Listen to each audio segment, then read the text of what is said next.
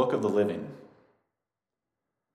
All successful life is adaptable, opportunistic, tenacious, interconnected, fecund. Understand this. Use it.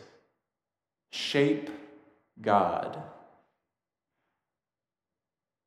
This quote from Octavia Butler, a black science fiction woman writer, predicted in her story is the rise of a fascist right-wing zealot with the slogan, "Make America Great Again," and offered a prescient look at climate change's disastrous consequences and its root causes that caused humanity to get out of balance with the natural world and with one another.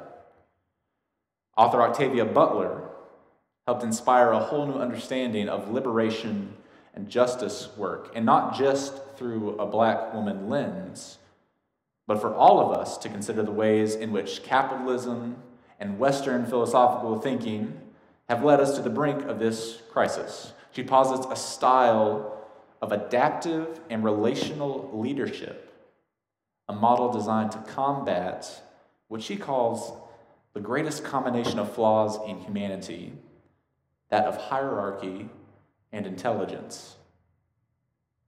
Octavia Butler's work also inspired a theory called emergent strategy. Some of you have probably heard this word before. It's popularized by Adrienne Maree Brown, an author and justice organizer, who posits that the ways that we mimic patterns and structures from the natural world into our own human organizations is a way to become more effective agents of change and more relational beings as a whole. So the word emergence is defined by Nick Obolinski as the way in which complex systems and patterns arise out of a multiplicity of relatively simple interactions. That what happens on the small scale is also what happens on the big scale. The term emergent strategy evolved from this understanding of mimicking the natural world to adapting that to leadership models and organizing movements, to plans and actions like the movement for Black Lives, to an understanding of change and the constancy of change.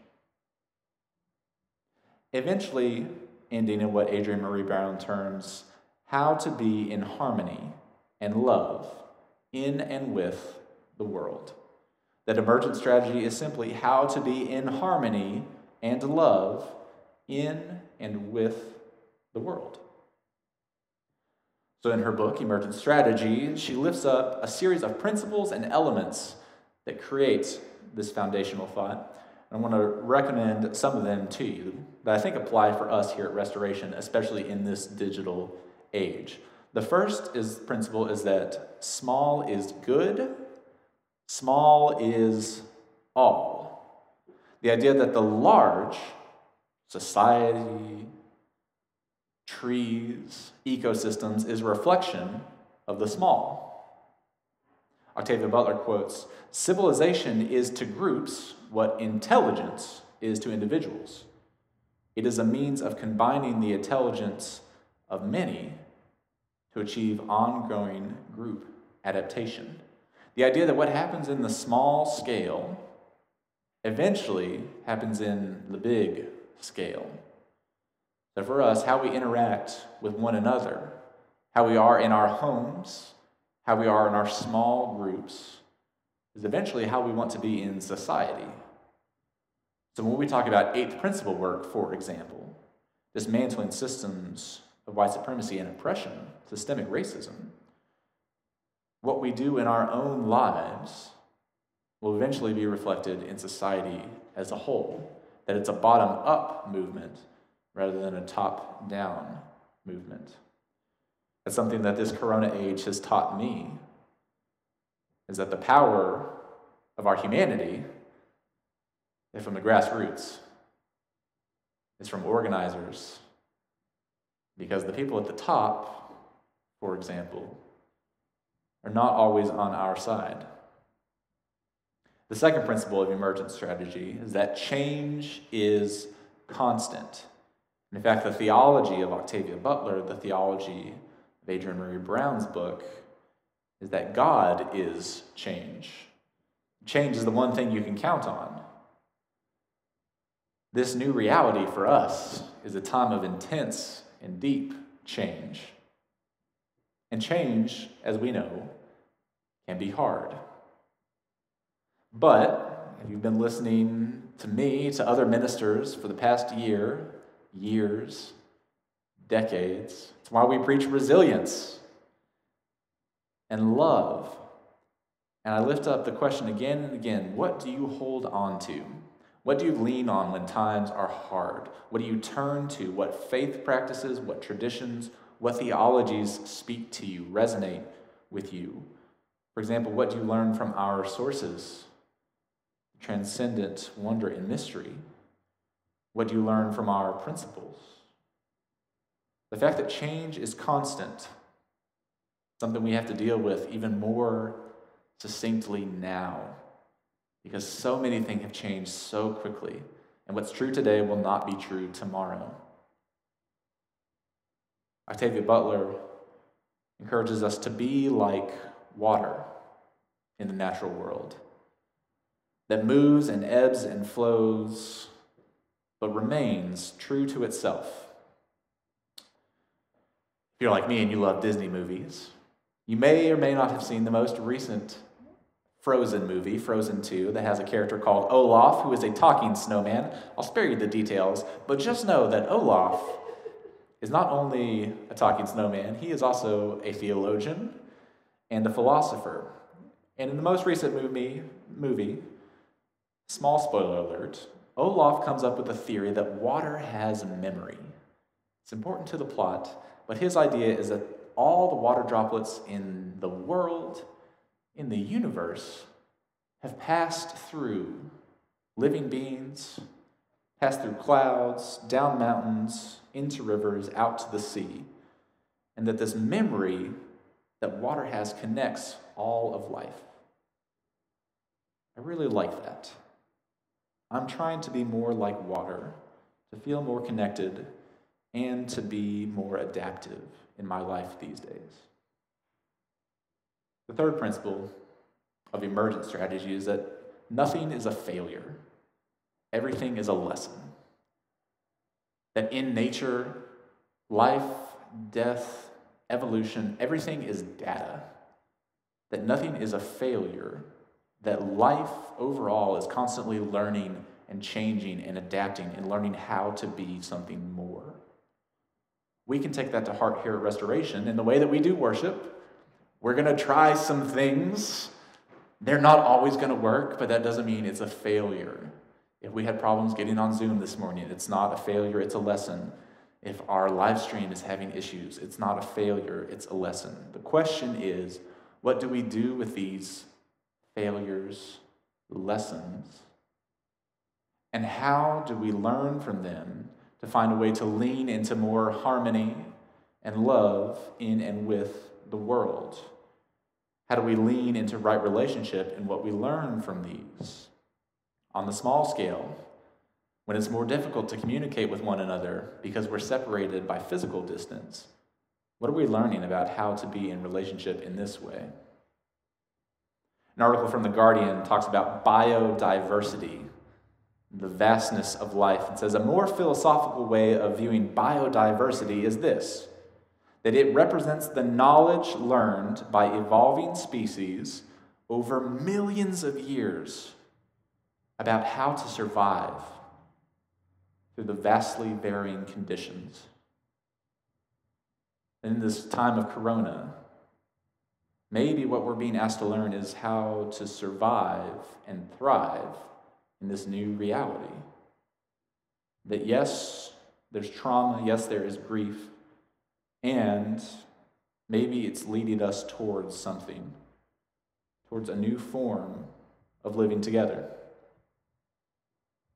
The last principle I want to lift up is that what you pay attention to grows. This theory of emergent strategy is the thing that gets your attention, your love, your care, your nurturing, your anxiety grows.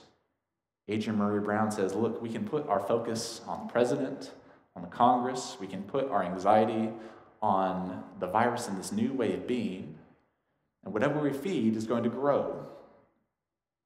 Or we can put it on our mission and focus our intention and attention on being in right relationship with one another.